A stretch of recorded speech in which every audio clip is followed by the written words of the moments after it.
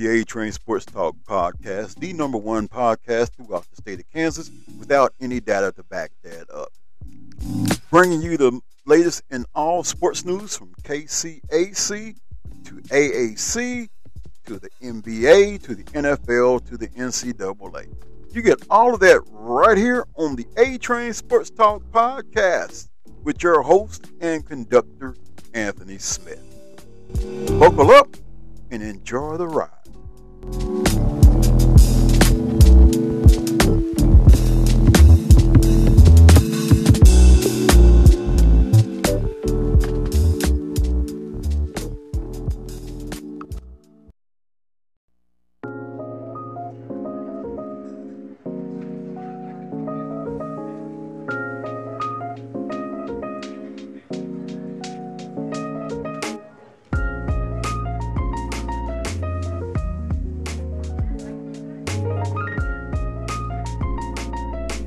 Welcome aboard the A-Train Sports Talk podcast. That's right, this is your host, Anthony Smith, host of the number one podcast throughout the state of Kansas.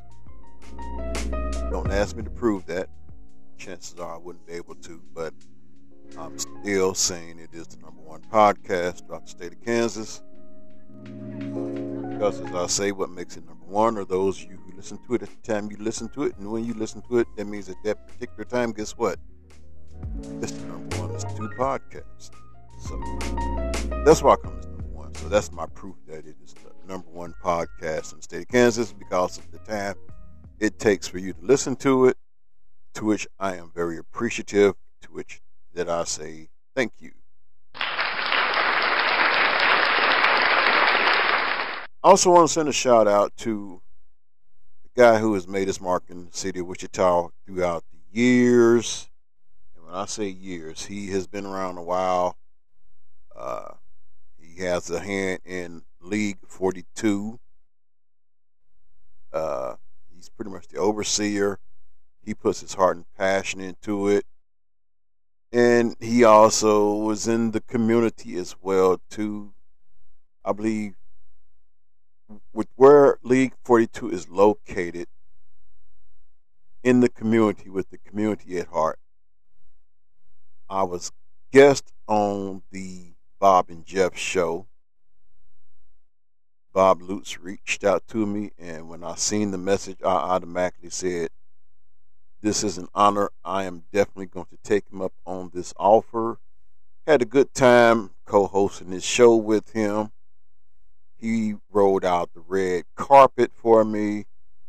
His wife answered the door. I mean, I couldn't have felt no more welcome than what I did on Monday.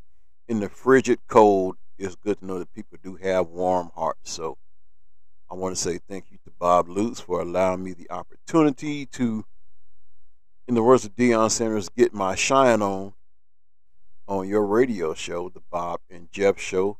Thanks to Jeff. What did Jeff do? Well, Jeff wasn't there. He couldn't be in.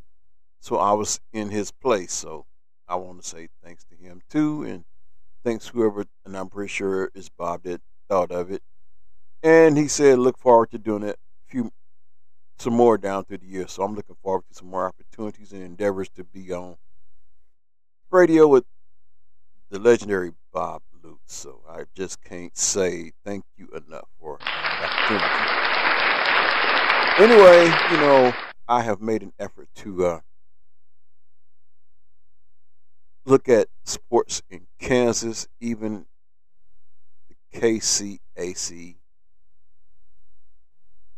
And what I'm going to look at the standings. I'm going to look at the schedule. I also want to look at the statistics.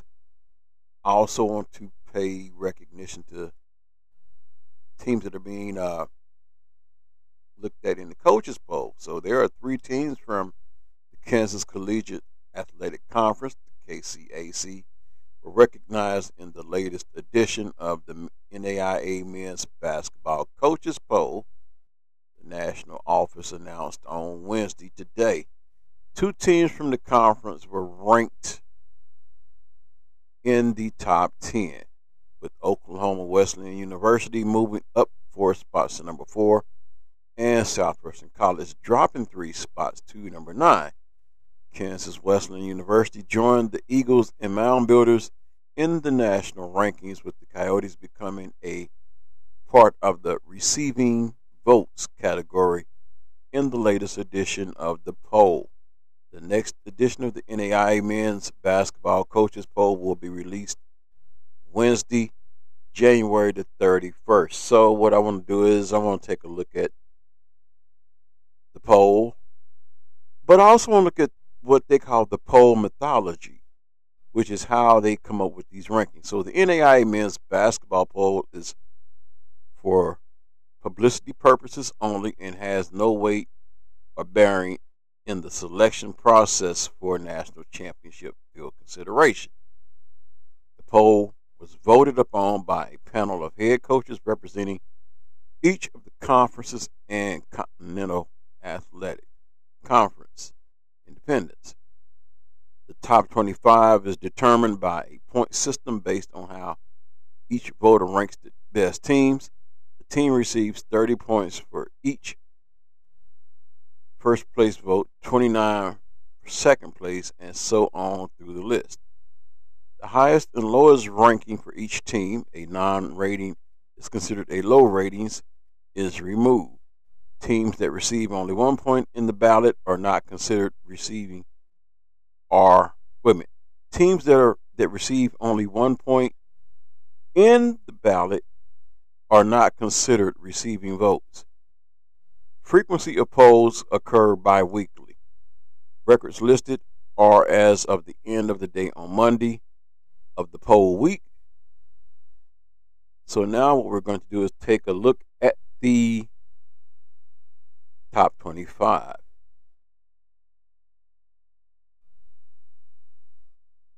Coming in at number 1 is Grace, Indiana, at 16-0. Coming in at number 2 is Langston, out of Oklahoma, at 15-0.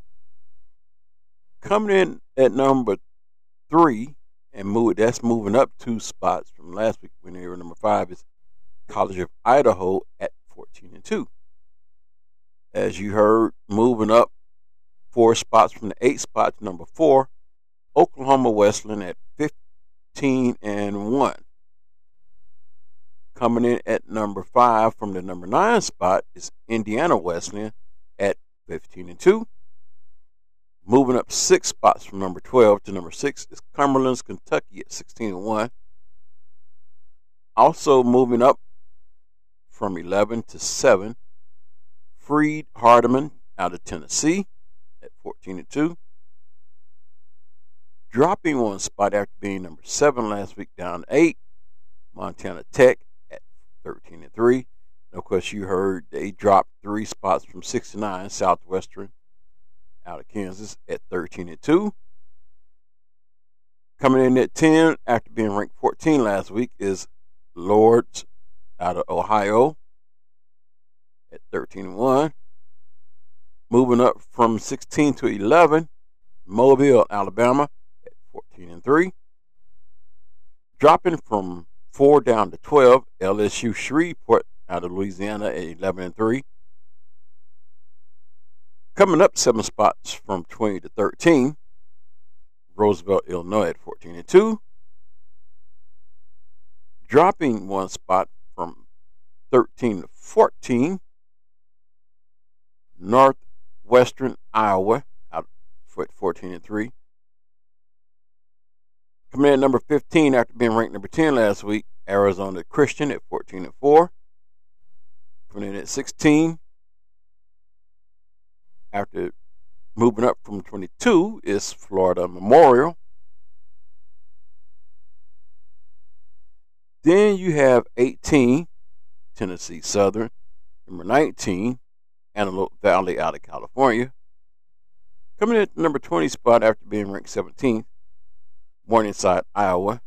At number 21, Point Park out of Pennsylvania. Coming in at number 22 after being ranked number 19 last week, Olivet Nazarene out of Illinois. Coming in at ranked number 23rd is Bethel out of Indiana. At the number 24 spot and holding steady, Oregon Tech. And number 25, rounding out the top 25, is SAGU out of Texas. Dropped from the top 25, Florida College, Xavier, Louisiana, the Masters, California, Wayland Baptist out of Texas, and Rocky Mountain out of Montana. Those receiving others: Florida College, 107, Central Methodist, Missouri, 100, Avenue Maria out of Florida, 69, Talladega, Alabama, 48, Marion, Indiana, 41, Madonna, Michigan, 34, the Masters, California, 22, Maryville State out of North Dakota, 17, Xavier out of Louisiana, 14, Mid-America Nazarene out of Kansas, 7, Kansas Wesleyan, 6, Hastings, Nebraska, 5, Wayland Baptist out of Texas, 4, Vanguard, California, 3, West Virginia University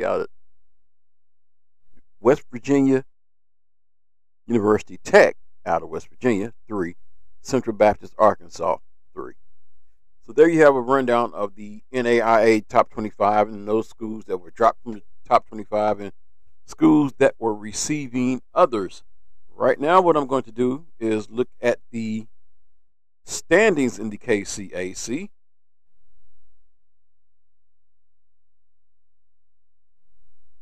As nationally ranked teams are holding the top spots in the KCAC.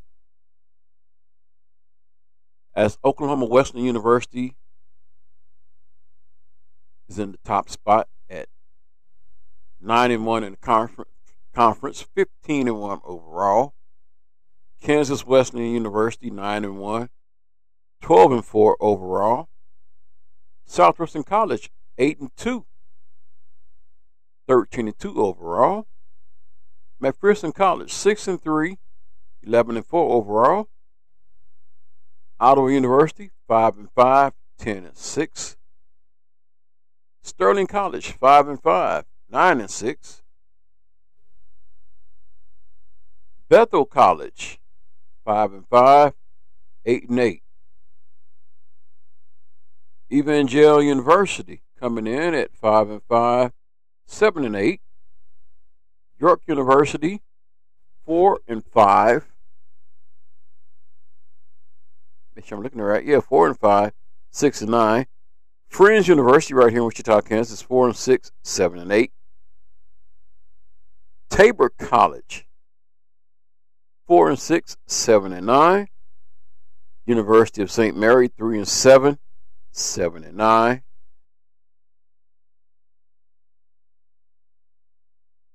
Avila University, 1-9, 2-10. Bethany College, 1-9, 2-13. That is the men's standings. For some reason, I'm not able to pull up the women's standings. So what I will do is give you the schedule coming up next. There are a slew of games on, and it is my knowledge that most of these games are men and women's doubleheaders. So games as of Wednesday, January 17th. Start time looking at 7 p.m. Varies between 7 p.m., 7:30, and 8 p.m. Have Bethany College traveling to York University in York, Nebraska. That's a 7 o'clock tip-off time. University of St. Mary traveling to Winfield, Kansas to take on Southwestern College. That's a 7 p.m. kickoff time. Also, Ottawa University is traveling to Hillsboro, Kansas to take on Tabor for 8 p.m. tip-off. Can't get that out. Then you have Bethel College traveling to Springfield, Missouri to take on Evangel. That's a 7:30 p.m. tip-off.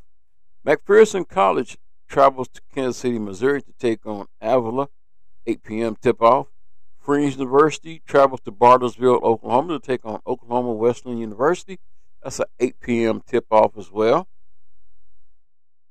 Kansas Western University is traveling to Sterling, Kansas to take on Sterling College at 8 p.m. Ottawa University travels to Hillsborough to take on Tabor College. That too is 8 p.m. tip-off. And these are Wednesday's games for January the 17th. So stop by and check out a game of your liking. Looking at the statistics,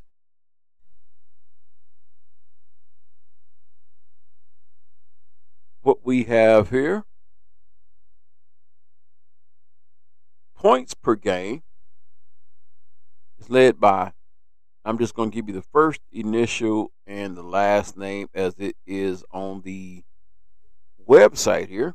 We have C. Clark out of Southwestern, averaging 26.5 points a game. J. Hibbett out of Ottawa, averaging 21.3 points a game. D. Buggage out of Ottawa's averaging 18.4 points a game. John Murdoch, I remember that name, out of Kansas Wesleyan, is averaging 18.2 points per game. And A. Littlejohn out of Kansas Wesleyan as well is averaging 17.1. So they have a two-headed monster there. Rebounds per game, Littlejohn out of Kansas Wesleyan averaging 11 points. So not only is he a scoring machine, but he's also a rebound machine at 11.5. C. Store is averaging 10.3 rebounds a game. A. Anyang, 10.1 rebounds a game. D. St. Martin, 7.9 rebounds a game. M. Bill out of York, Nebraska, 7.8 points a game. 7.8 rebounds a game.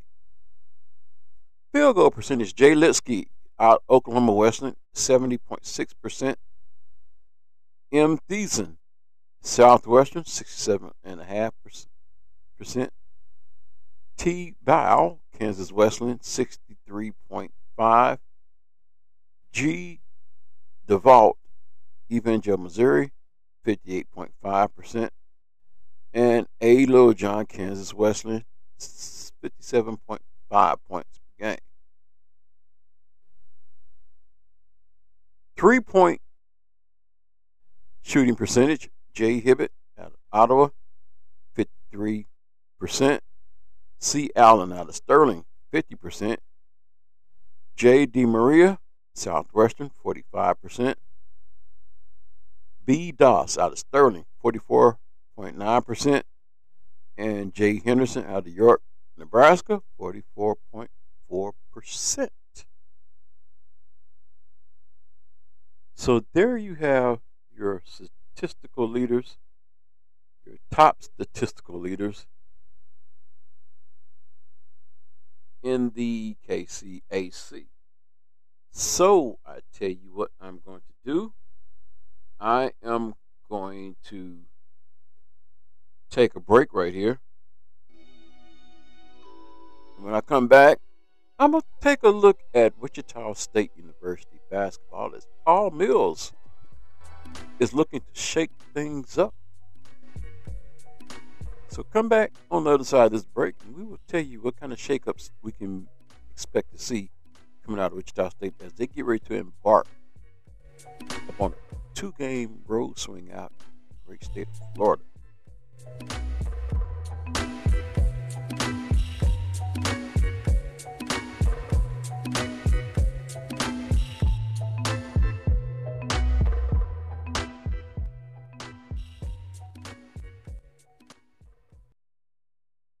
Chipped, cracked, or completely broken, does your vehicle need the Glass Man? Hey, Glass Man. Whether it's from recent hailstorms, a rock from the road, vandalism, whatever has you looking through a chip or crack, call the Glass Man. Hey, Glass Man. The Glass Man will fix your vehicle's glass the right way with certified technicians that'll make sure your replacement glass is calibrated with all its original safety features. Hey, Glass Man. Bring your vehicle to the Glass Man just west of West Street on Central, or get it fixed by their mobile unit, 316-669-GLASS, or at heyglassman.com. And now, Back to the A Train Sports Talk podcast.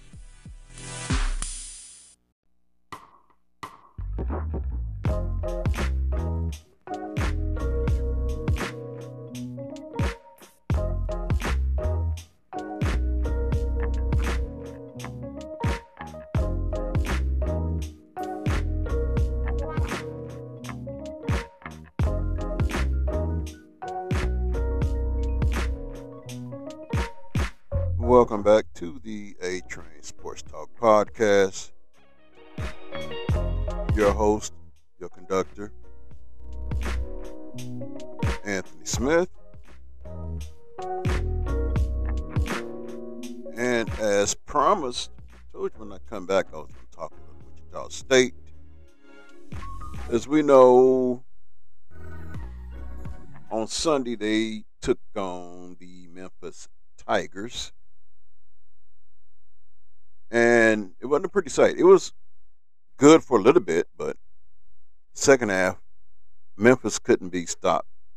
I told you at the onset of my podcast, I was on the Bob and Jeff show on Monday and kind of talked about Wichita State for a little bit. And I made reference. I said, as hot as Memphis was, the worst team in the NBA probably couldn't stop them that afternoon. I mean, when you look at the numbers were astronomical. I mean, everything was over 50% from the field, from the free throw line, from the three-point line. Memphis could not be stopped.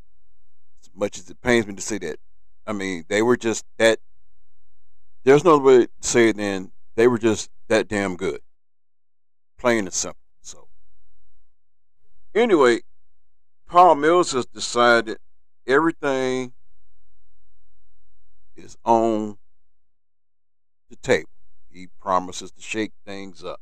So after Wichita State gave up the fifth most points in program history in Sunday's loss to Memphis, first-year head coach Paul Mills promised a shakeup is on the way. The Shockers have lost 5 straight games following a 112-86 loss to number 13 ranked Memphis, the program's longest losing streak since 2009, and have won once since the calendar flipped to December.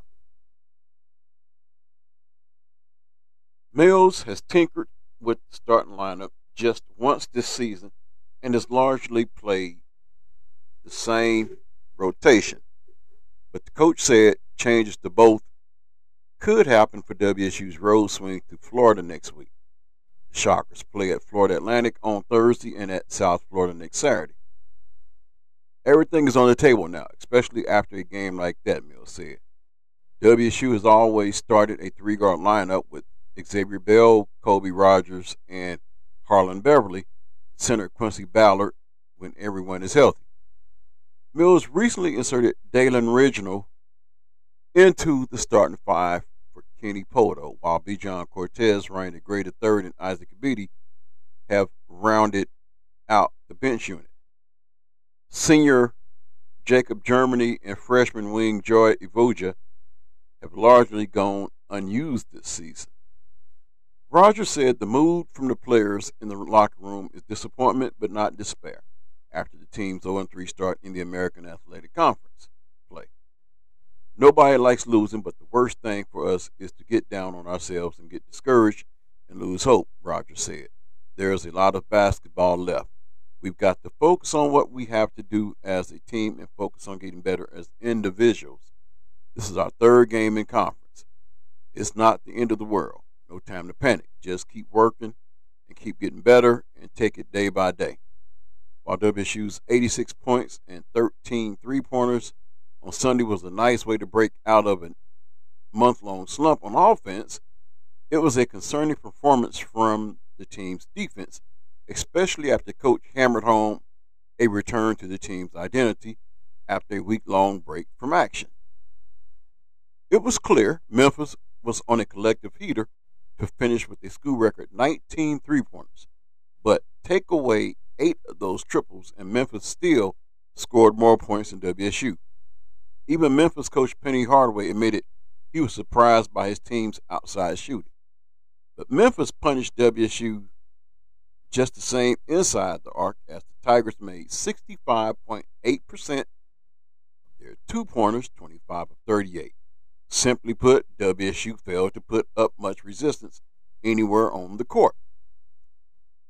I'll look at the switching, then I'll look at the closeouts, Mills said. When asked to pinpoint the problems on defense, how you switch is important, and you can't switch level. You have to switch up. I would tell you the other thing. Our closeouts is on personnel. Just from my eye before I really dive into it, those were the two biggest issues. Memphis made a handful of tough shots, but WSU defensive miscues also allowed the Tigers to shoot freely on many of those three-pointers. The Shockers also continued their post-halftime woes, giving up another knockout punch early in the second half. Rogers mentioned just about every area of the team's defense that needs to be improved. We knew they were trying to get paint touches, and they had guys who could go one-on-one off the bounce, Rogers said. We were emphasizing being in the gaps, but there's a fine line in being in the gap and overhelping. We got burned on that a couple of times and some backdoors, and then not being close enough to close out on guys on the three-point line. And they had some offensive rebounds that hurt us, some kickouts, and then transition is easier said than done. Mills said he isn't concerned about the effort level from his players, which he insists is not the problem. In the coach's estimation, WSU's issues remain based on execution. I don't think anybody is doing this on purpose, Mills said. We're not trying to be bottom 2% in transition. That's not intentional. Nobody is trying to miss free throws. The reality is that we've got to get better. We can't fall into that trap of thinking we're a team that can turn around and make a lot of shots. We can't get caught up in that. That's not how this team needs to play in order to give ourselves a chance. So there you have Coach Paul Mills' strategy and Wichita State performance. And I would be very interested to see what is your grade on Wichita State and what is your grade on Paul Mills at this point in the season. As I read some of the comments of people in some of these chat rooms that can be very, very, very, very toxic. So toxic you need to detoxify yourself. You keep hearing the name Isaac Brown come up in conversation, but now you hear how some people whose patience is that of sometimes the patience I have with my husky, and that could be very short. Some people's patience is just that short right now, even with Paul Mills. Even though some of those very same people were saying we need to give the man a chance. This is a new team. He has to navigate the portal. Well, you know all this, so why are you ready to throw in the towel? I still say that this team has some nice pieces. Are they making mistakes because maybe the chemistry is a little bit off kilter? You're trying to work in Ronnie DeGray. You're trying to work in Bijan Cortez. Whereas before, when you didn't have those guys, you had what you had and you made it work.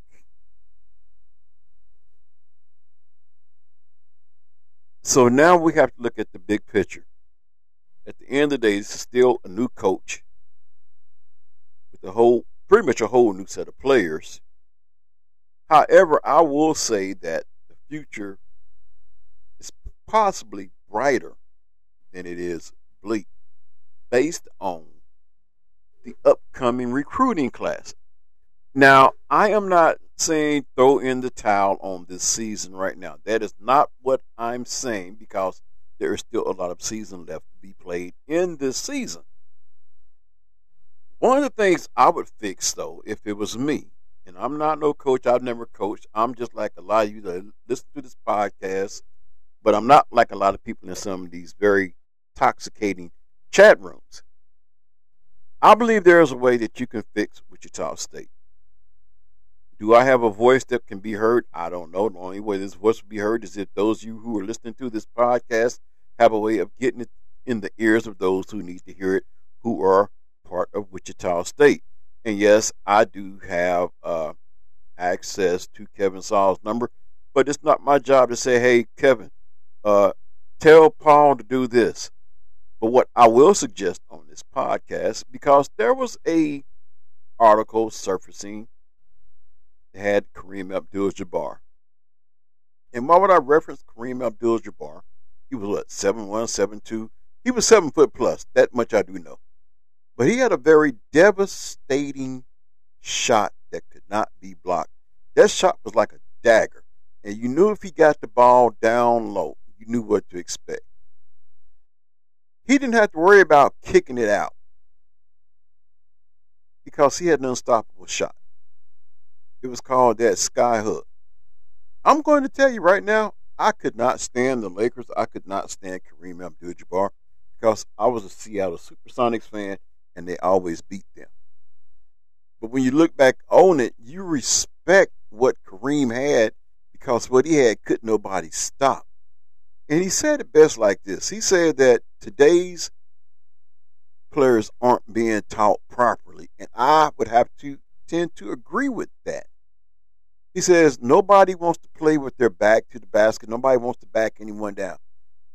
Everybody wants to shoot from the stratosphere. Can I give you my disclaimer? Everybody is not equipped to shoot from the stratosphere. And if you look at the makeup of this Wichita State team, we only have really one bona fide three-point threat in my estimation. That would be Kobe Rogers. Every now and then, maybe Dalen Ridgenow gets hot, but he's an athletic guy who I believe can out athleticism his man that's guarding him and take him to the rack. Which leads me to Kenny Poto and Quincy Ballard. With Kenny Poto, and I've had this argument with a good friend of mine, and we've gone back and forth. Anybody that remembers last year, and this is when you have to give Isaac Brown his props. We were playing our game from the outside in. And the knock on Kenny Poto, if you listen to people talk, is he's not physical enough. He's not tough enough. Isaac Brown tapped into his toughness last year when he said, we're going to change our philosophy and we're going to play from the inside out. It was then when we discovered that Kenny Poto was a better inside player than he was a three-point shooter.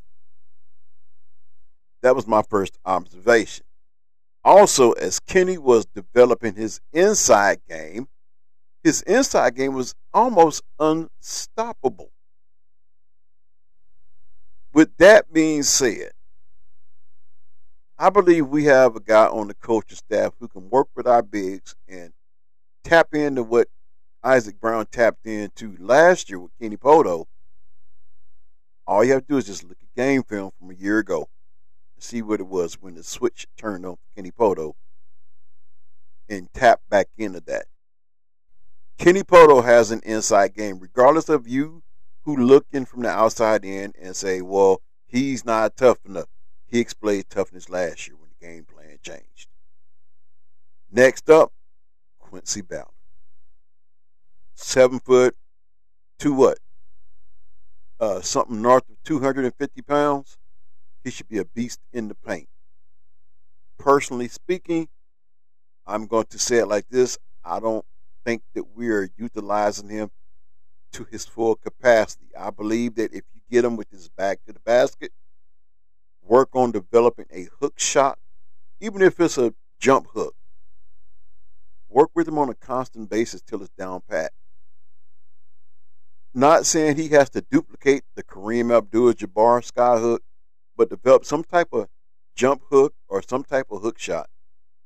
Because the leverage is, if you're right-handed, chances are your left hand is your guard hand, which means in order for them to get to you, they have to fight through your left hand being extended.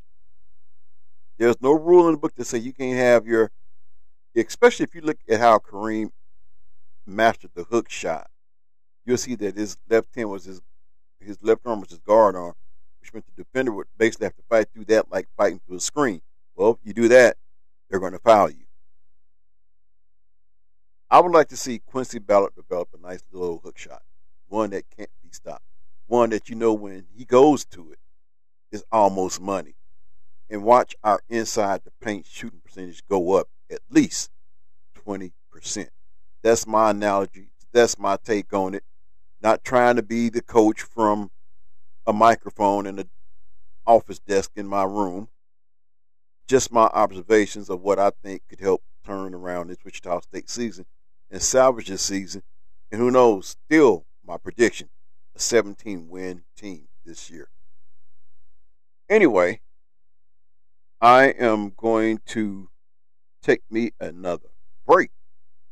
And when I come back, I'm going to get into some NFL talk, mainly some Dallas Cowboy talk. There is some things going on. We're going to also look at some more NFL talk besides Dallas, because there is one particular player who's actually pointing the finger at his coach. Who is that?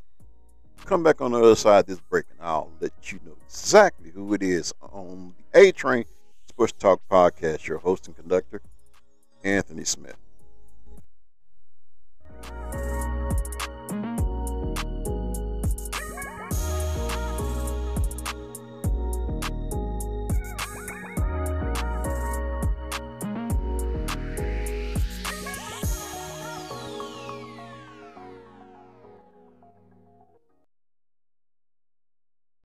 Mr. Max Market, formerly known as P&P, is fully stocked for all your grocery needs.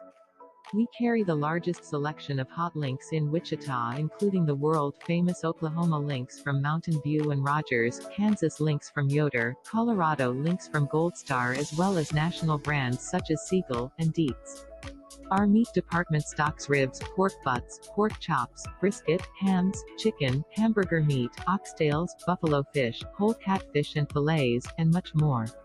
In season, we stock hard-to-find produce such as red, yellow, orange, and purple meat, watermelon, cantaloupe, melons, tomatoes, corn, greens, okra, and more. We have a huge selection of fish fry, seasonings, sauces, and rubs, including the full lines of Louisiana and Slap Ya Mama products. In addition, we have all grocery staples including flour, sugar, bread, butter, cheese, snacks, milk, canned goods, candy, snacks, and drinks.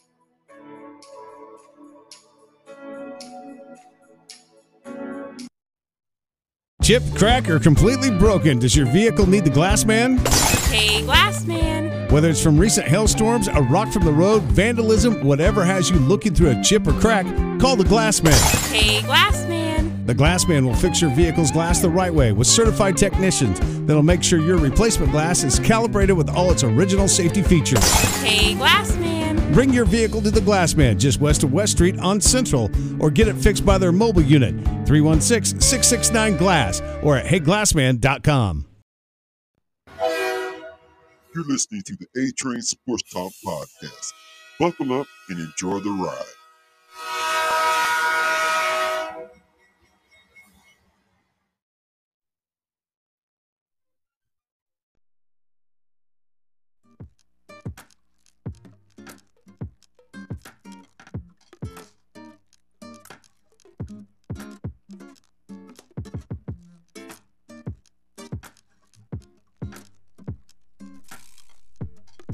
Welcome back to the A-Train Sports Talk Podcast. Your host, your conductor, Anthony Smith, on a Wednesday evening. And yes, I am still going to get to my NFL talk and finger pointing that's going on one particular team, from a player to a coach. But something that is long overdue in the state of Kansas: high school basketball. Shot clock. And now we're talking about the pros and cons of KSHSAA's trial run for shot clock in Kansas high school basketball. The The 35-second shot clock is coming to Kansas high school basketball games on trial basis for the 2024-25 season following approval from the Kansas State High School Activities Association Executive Board on Wednesday. It will be up to each school to determine if it wants to use a shot clock for all home boys and girls varsity games. The trial only applies to regular season games, meaning all postseason games will be played without a shot clock. To that right there, I want to say in most cases where some of these state tournament games are being played at, they're being played on campuses where there's a shot clock. No reason not to play with the shot clock in the state tournaments because you already have shot clocks installed. Especially 6A tournament, I think they should give that strong consideration. I mean, you've been playing with the shot clock all year long, and now you're playing the 6A tournament at Coke Arena. You already have a shot clock. Why not play with the shot clock in the state tournament? It's just a thought, and I think it's one that should be considered. Wednesday's ruling was met with enthusiasm from the majority of Kansas high school basketball coaches, while administrators seem to be taking a more cautious approach. The shot clock is a great thing for Kansas basketball and something that's been overdue, Maize South girls basketball coach Ben Hamilton said.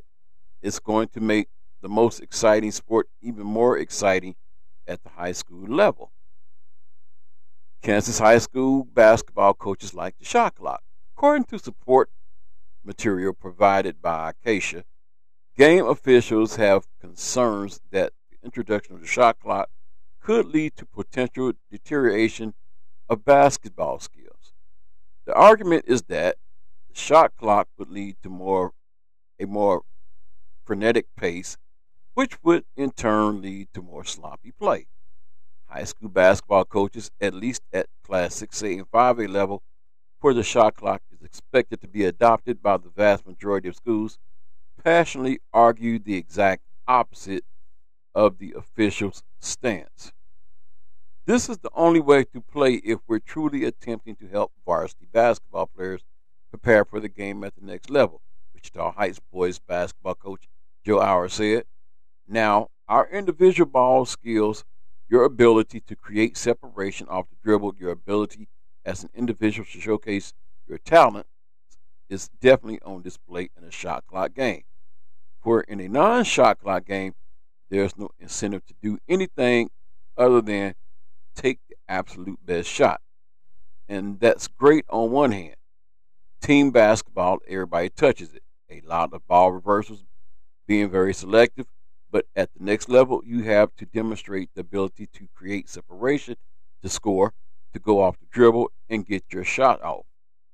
I'm excited how this is going to reward guys who have good individual ball skills. Helping prepare players with aspirations of playing college basketball is important to coaches in large classifications.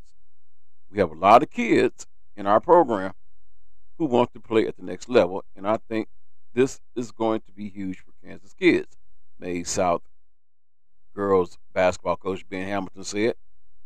It's more action, more basketball. It's great exposure for our kids, and now they're going to be more prepared to play at the college level. There's going to be more possessions in the game, and now from a skill development standpoint, you're going to be facing end of clock situations. Now, Derby boys basketball coach Brett Flory said, it's going to be good from a coaching and skill perspective to have some things in place to be able to operate late clock.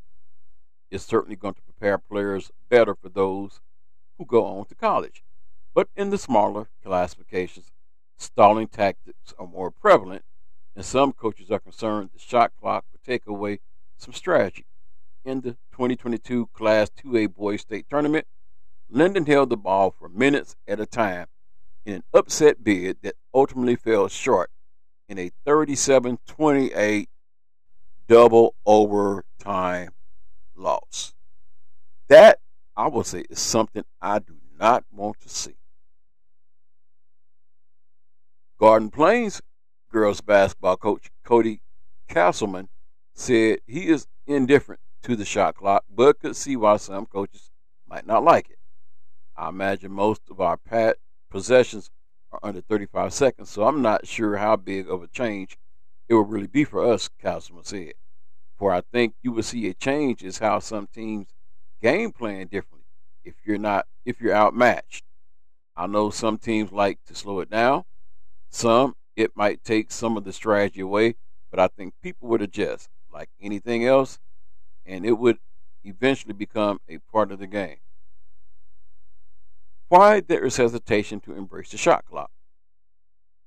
When Kansas Intercollegiate, when Kansas Interscholastic Athletic Administrators Association polled school administrators this past October, the implementation of a shot clock was overwhelmingly shot down by 279 to 116 margin. A big reason why? The cost. According to Keisha, spokesperson, installing a shot clock will cost anywhere between $3,000 to $5,000 for schools. Another reason why administrators are opposed to it because they know how difficult it is finding officials and the controversy that might arise over shot clock issues. Will probably be a school who waits and sees how it goes for both of those reasons. Heston Athletic Director Clint Stopel said, "We already have an official shortage, so trying to find someone who is trained and available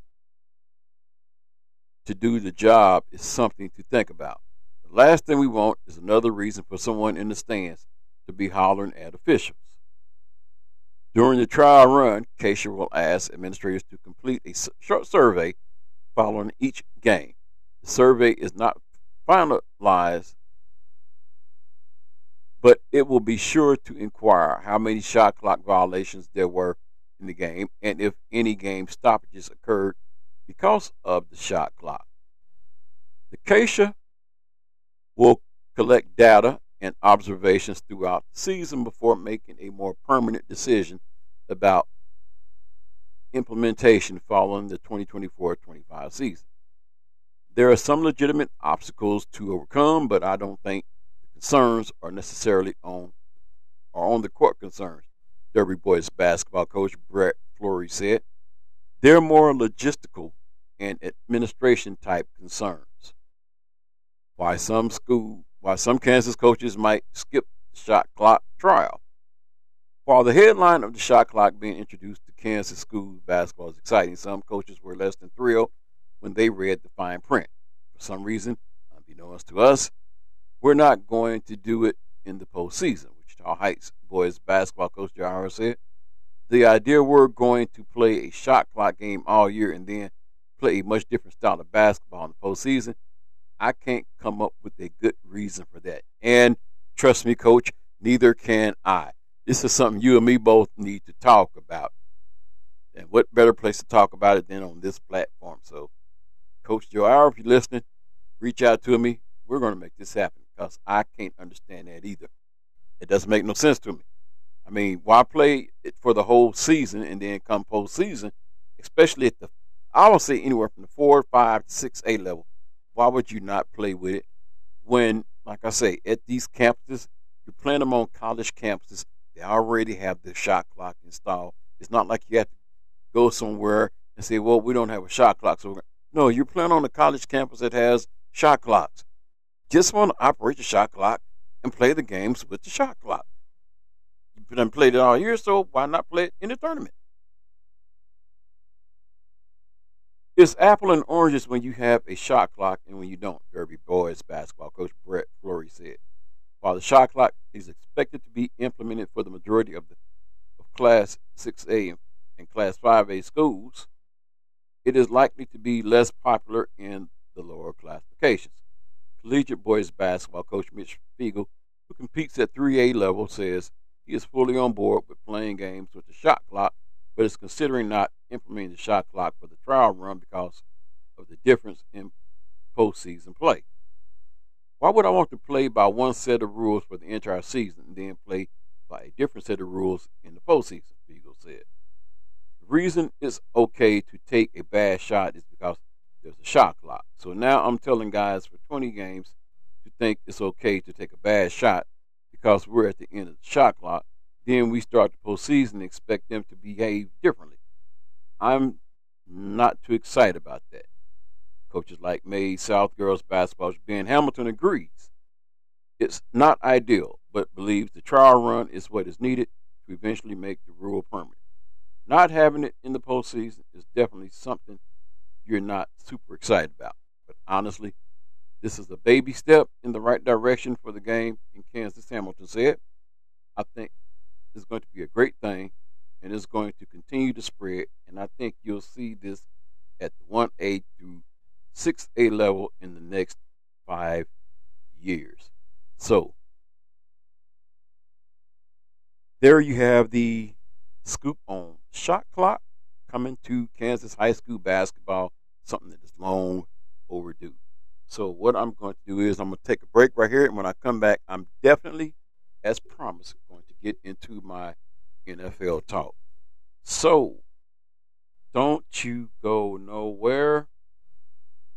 I will be right back on the A Train Sports Talk podcast, taking you here and taking you there and taking you everywhere, all on the A Train Sports Talk podcast.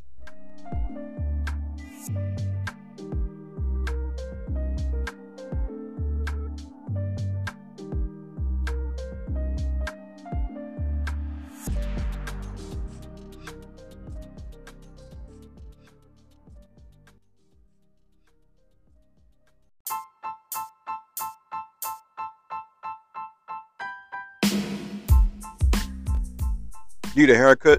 Do like I do. Go to 256 North Topeka, Midtown Barbershop. 2 seasoned barbers on staff. You have Malcolm and you have Tony.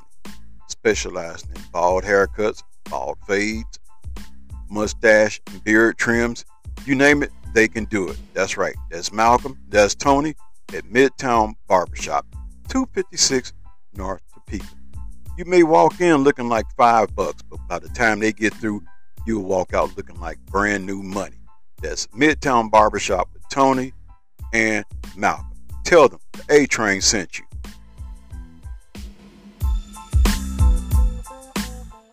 Chipped, cracked, or completely broken, does your vehicle need the glass man?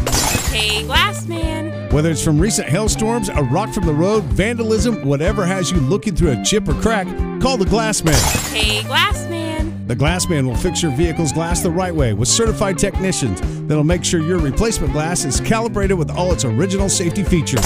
Hey, glass man. Bring your vehicle to the Glass Man just west of West Street on Central, or get it fixed by their mobile unit, 316-669-GLASS, or at heyglassman.com.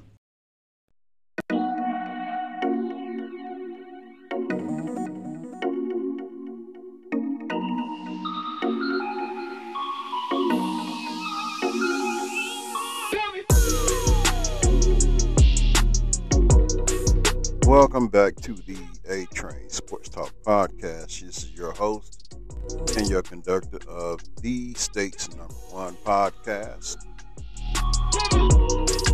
And as I promised, we're going to get to some NFL talk, as when seasons comes to an end,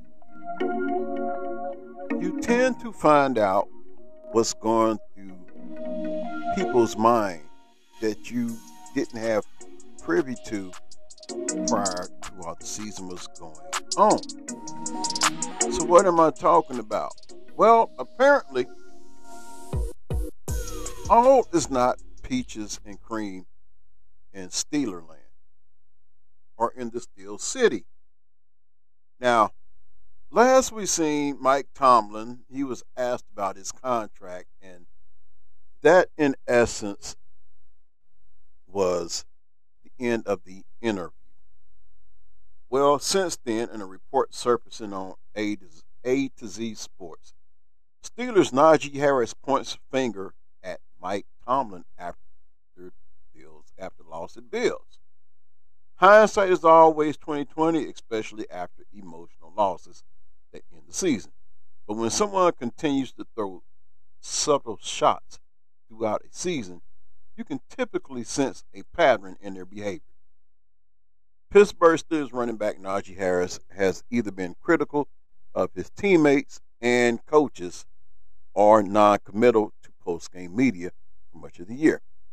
But none of what he said or didn't say had the effect his message after the Bills loss will. He said things need to change. If I could pull up his audio so you can know exactly what it was he had to say, because he has something to say and he wants to be heard.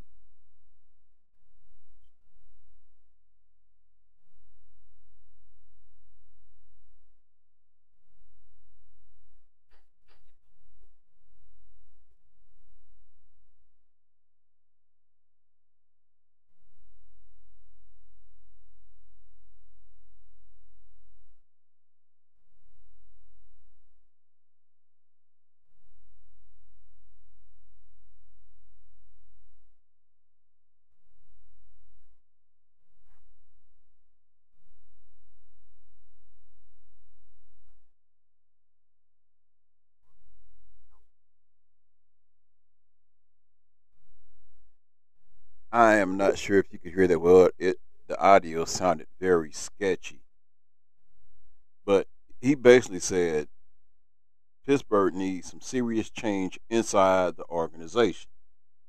Since I've been here 3 years, obviously I have my opinions on things, but I'm just a player, said Harris after the Bills' game. But if you want to elevate and get to where we're at, there's got to be some in-house things that need to change.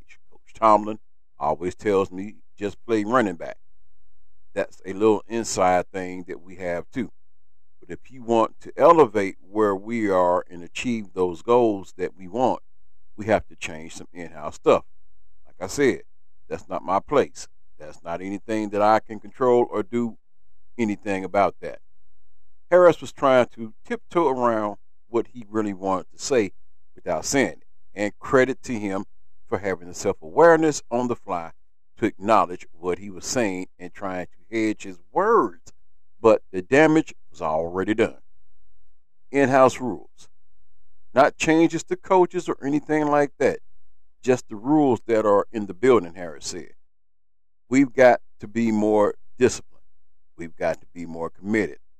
I'm not saying that we're not, but coming from a place that has structure and coming and just seeing we could probably get help in these areas, make a change. I think that's something that could help. I'm not saying anything about coaches or anything like that.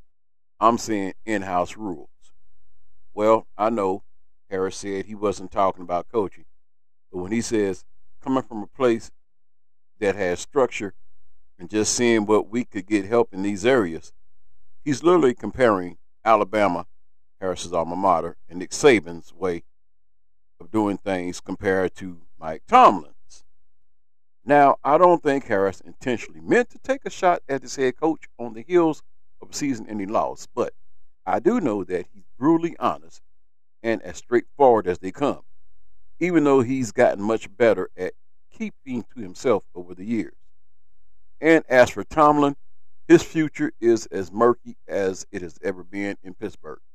Reports of Coach T potentially stepping away after the season were starting to mount prior to Monday's game, and they will only continue to rise following Tomlin's post-game presser against the Bills. Needless to say, it's shaping up to be the most interesting Steelers off-season in a long time. Speaking of Mike Tomlin, we just might have his words as well too. It would be nice to have his words or the words that he didn't say. So Mike Tomlin walks out of the press room when asked about future with Steelers. So emotions tend to run high after football games. both good and bad. That is only magnified in playoff season scenarios where season and NFL legacies are on the line. And following a loss that was still fresh, Pittsburgh Steelers head coach Mike Tomlin let those emotions get the best of him. There was a slight grunt as soon as Coach Tomlin realized where the question was going, followed by his immediate walk off the podium in front of the press and millions watching live on NFL Network. Tomlin's future with the team has been in the news recently, with many speculating that while it's unlikely that he will be fired, there's a chance he walks away from the team to take a year off and potentially come back with another organization later down the line. Let me put a pin right there. Right there. Chuck Noll, Bill Cowher. Those are the only coaches that we know to date for the Pittsburgh Steelers. And when their coaching day was done, their coaching day was done. To insinuate that Mike Tomlin would take a year off and come back to another organization, to me that's far fetched. Remember, this is the same Mike Tomlin when they asked him about a college coaching job. He basically put that reporter on blast, and rightfully so. And basically, in that press conference, said, "Now, when you decide to ask me about Pittsburgh Steelers related questions and what happened on the field, then I'll answer your questions." Then he basically said, "Is there anyone else that want to ask me about a potential job elsewhere?" And he held this Pittsburgh Steelers job as the most prestigious job in all of sports. So to think that he would step down for a year and come back to coach another organization, I'm going to be the one to say it, not going to happen. As a matter of fact, I'm going to say it like this. He has acknowledged how loyal the Steeler organization is to him. I believe he's just as equally loyal. You will see Mike Tomlin coaching the Pittsburgh Steelers next year. The man still has yet to have a losing record. So yes, Mike Tomlin, mark my words, will be coaching in Pittsburgh next year. Anyway, Tomlin's future with the team has been in the news recently, with many speculating that while it's unlikely that he'll be fired, there's a chance he walks away from the team, take a year off, and potentially come back with another organization later down the line. With the Patriots and Bill Belichick parting ways after 24 years, Mike Tomlin is officially the longest tenured head coach in the NFL and also holds the most consecutive winning seasons among any active head coach, as he has never gone below 500 in his 17 years as leader of the Black and Gold. It should be noted that the Rooneys have emphasized their want to extend Tomlin's contract past the 2024 season, and Tony Romo and Jim Nantz, who called the Steelers-Bill game on Monday, were adamant that Tomlin was going to be back. See, I'm not the only one that thinks that. That was before the game and a Steelers loss that leaves them going home yet another year without any hardware, however. So we'll find out soon enough if Tomlin was just frustrated or if he has truly run his course in Pittsburgh. And let me just throw this out. What do the Steelers do at quarterback next year? Kenny Pickett, Mason Rudolph, draft a QB, or go sign a free agent? You know what? I just may even use that as my poll question. What do the Steelers do at QB next year? Notice there was a name that wasn't on there, Mitch Trubisky. There's probably a reason that name wasn't on there.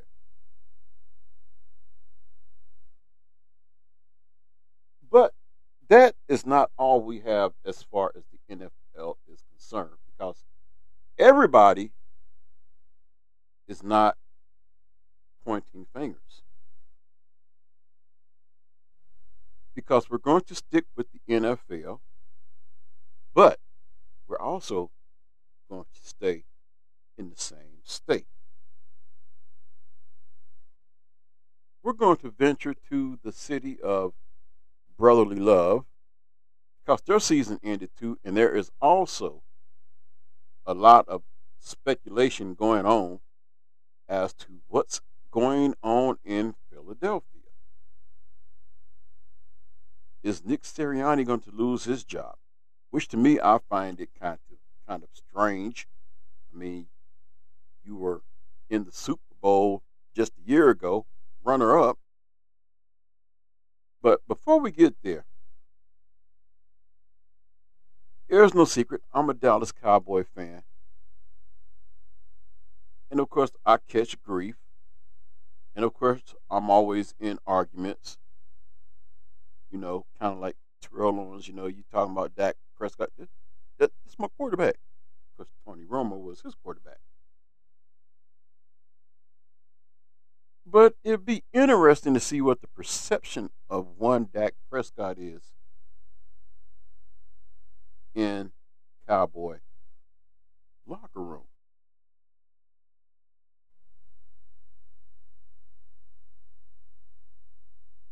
So there is a report on the Spun.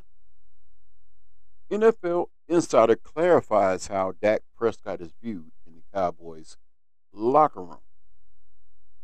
The Dallas Cowboys' untimely exit from the NFL playoffs has people speculating about the future of several key organizational figures, including Dak Prescott.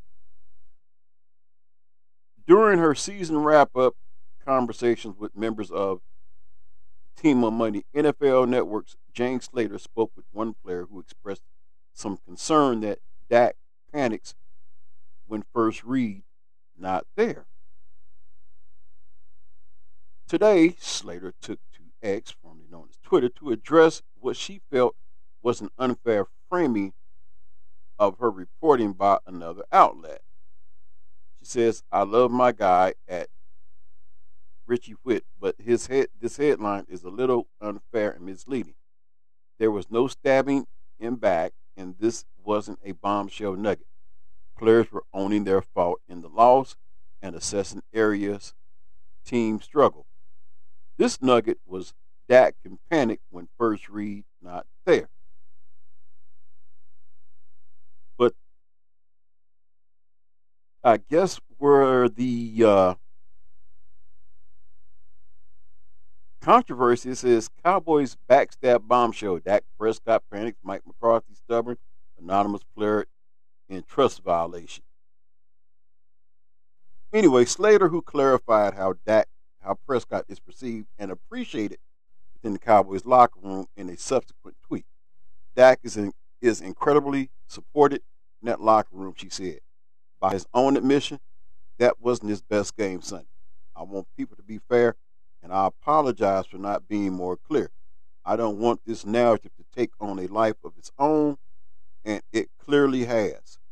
Dak is incredibly supported, as that's what she tweeted. Said Prescott enjoyed one of the best regular seasons as a pro this year, threw for 403 yards, 3 touchdowns, but also tossed a pair of costly interceptions in Sunday's 48-32 loss to the Green Bay Packers. The veteran quarterback is heading into the final year of his current contract. Of course, there's also reports that right now, Jerry Jones isn't doing nothing with Mike McCarthy. His job is looking increasingly safe. Of course, Mike Greenberg says Cowboys make too much sense for Bill Belichick.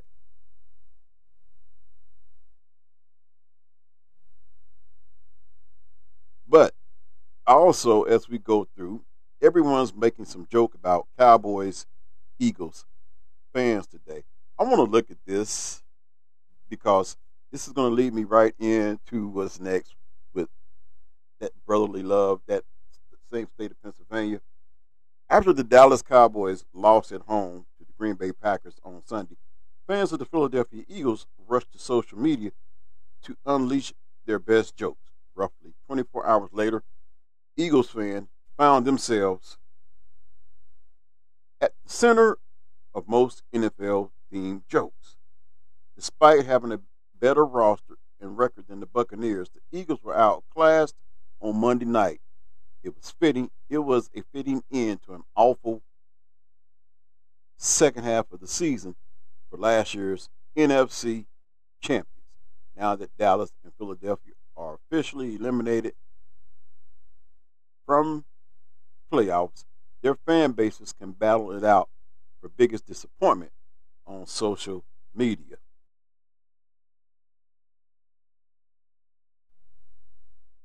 And somebody, Cowboys fans to Eagle fans, had a picture of Tom Brady sitting down in the chair, turning around with the little smug grin on his face, like, see that, Dallas? See what happened to Philly? So, speaking of Philadelphia, they are not exempt from post game comments or whatever, however you want to look at this, because there's a lot of speculation swirling around what's going to happen with Philly, just as everybody want to know what's going to happen with Dallas and Mike McCarthy and Dan Quinn and Dak Prescott. People want to know what's going to happen with Nick Sirianni. And I just love these headlines that says that a certain player has strong choice of words on Nick Sirianni. The Philadelphia Eagles lost 32-9 to the Tampa Bay Buccaneers, ending their late season collapse in the worst possible way. Jalen Hurts completed 25 of his 35 pass attempts for 250 yards and one touchdown. 1,000-yard running back DeAndre Swift ran for a lousy 34 yards on 10 carries, and wide receiver Devontae Smith was held to 8 catches and 148 receiving yards. How does this happen? Once a 10-1 team? After the game, Hurts was asked about the elephant in the room, aka head coach Nick Sirianni's future with the team. He says, "I didn't know he was going anywhere," Hurts said post-game. "I have a ton of confidence in everyone in this building. It's just a matter of us going out there and playing clean football." Well, you'll get the chance to do that next season. That is something that we have not done. So let's just hear exactly what Jalen Hurts had to say.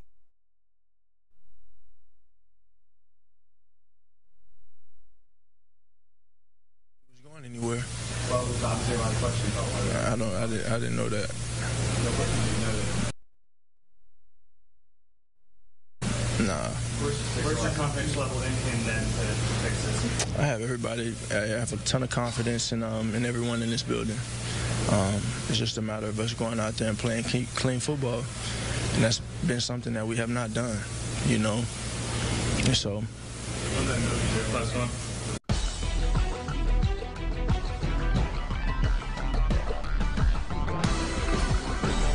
And those were the words of one Jalen Hurts, who says he did not know that Nick Sirianni was going anywhere. Well, he hasn't gone anywhere as of yet. But he says that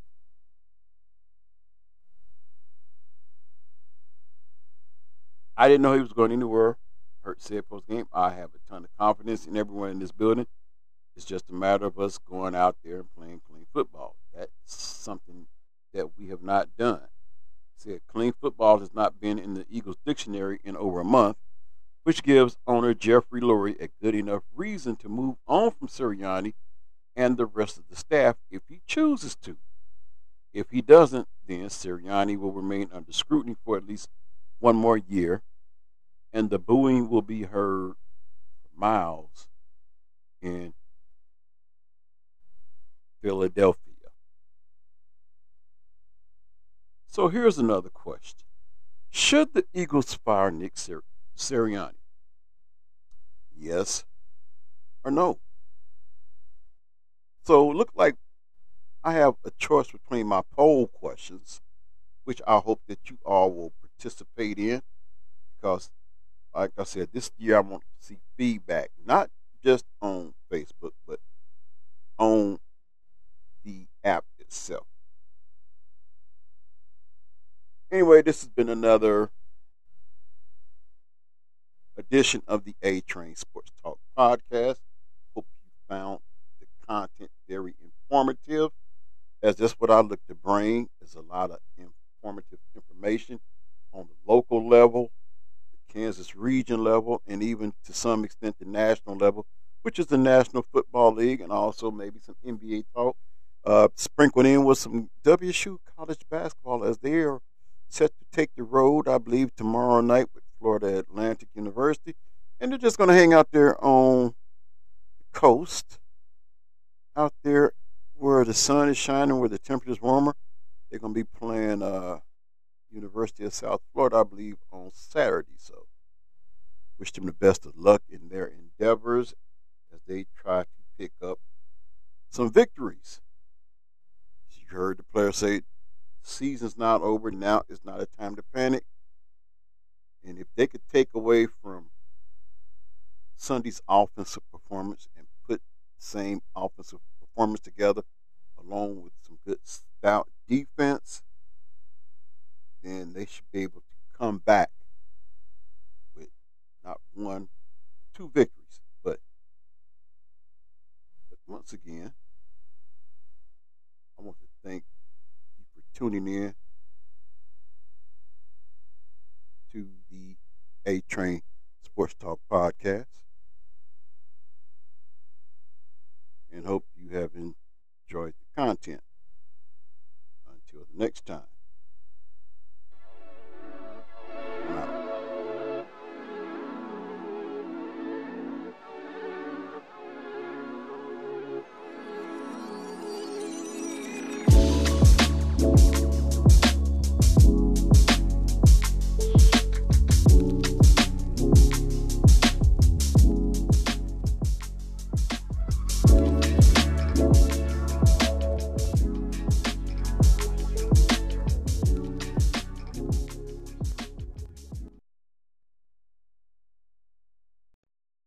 Today's podcast was sponsored by The Glassman, located at 4411 West Central. Chip, cracked, or just plain broken, bring your windshield by The Glassman.